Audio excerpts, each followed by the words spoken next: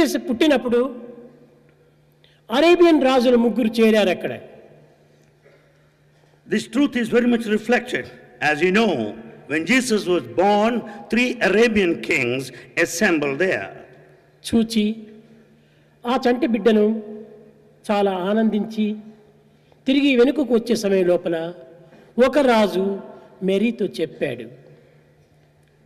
As they were returning, after watching the newborn babe, one king said to Mary, అమ్మా, నీ గర్భమునందు భగవంతుని ప్రేమించేటువంటి వాడు పుట్టాడు అన్నాడు. said, Mother, you have given birth to a child who loves God. అతను చెప్పి తిరిగి వెళ్ళే సమయంలో రెండవ రాజు వచ్చాడు. So saying, as he was returning, the second king came. అమ్మా మేరీ, నీ గర్భములో పుట్టినటువంటి కుమారుణ్ణి భగవంతుడు ప్రేమిస్తాడు, భగవంతుడి చేత ప్రేమింపబడేటువంటి కుమారుడు నీకు జన్మించినాడు అని చెప్పాడు. He said, Mother Mary, you have given birth to a child who will be loved by God. God will love him. మూడవ రాజు వచ్చి, అమ్మా మేరీ, భగవంతుడు వేరు, నీ కుమారుడు వేరు కారు, ఇరువురు ఒక్కటే అనేటువంటి సందేశాన్ని ఇచ్చి వెళ్ళాడు.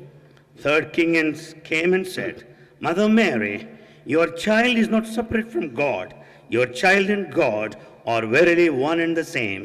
So saying, he returned. ఈ మూడింటి యొక్క అంతరార్థాన్ని గుర్తించి వర్తించినప్పుడు సత్యమనేటువంటిది మనకు సుస్పష్టంగా గోచరమవుతుంది. Then once we understand the inner meaning and conduct ourselves, we'll know the truth in full. భగవంతుని ప్రేమించేటువంటి యొక్క మానవుడు messenger. The one who loves God is the messenger. భగవంతుని చేత ప్రేమింపబడేటువంటి వాడు son of God. The one who is loved by God is the Son of God. రెండింటి యొక్క ఏకత్వాన్ని గుర్తించినటువంటి మానవుడు తండ్రి కుమారుడు ఒక్కటైనటువంటి వాడు. The one who understands this oneness of the both.